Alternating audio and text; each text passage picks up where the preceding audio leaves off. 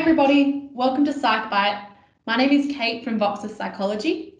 Now, if you haven't been tuning in for the last two episodes, we've been exploring the topic of, is a mental health issue a disability?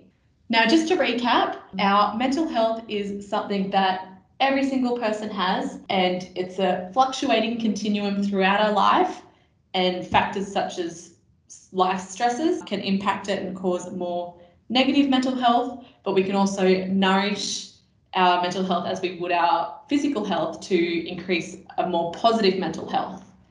Now, people with a mental disability experience mental health, people with mental illness experience mental health. But a mental illness is a diagnosed disorder, and it's characterized by persistent thought or behavior disturbances, and it's diagnosed by a mental health professional such as a psychiatrist, and it's diagnosed at any point in your life based off a prevalent set of symptoms. Now, a mental disability is an impairment to our intellectual or adaptive functioning, and it's prevalent in our childhood, and symptoms cannot be managed with medication.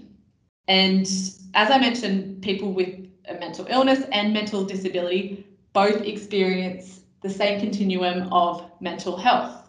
People with an intellectual disability also may experience a mental illness. For some people experiencing mental illness, it can be disabling, impacting their adaptive functioning and their daily living abilities, making it difficult for them to get out of bed, see friends, look after basic hygiene and self-care such as showering and eating.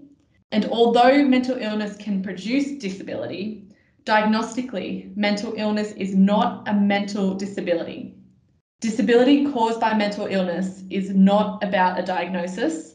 It is about the functional impairment and barriers which may be faced by someone living with a mental health condition.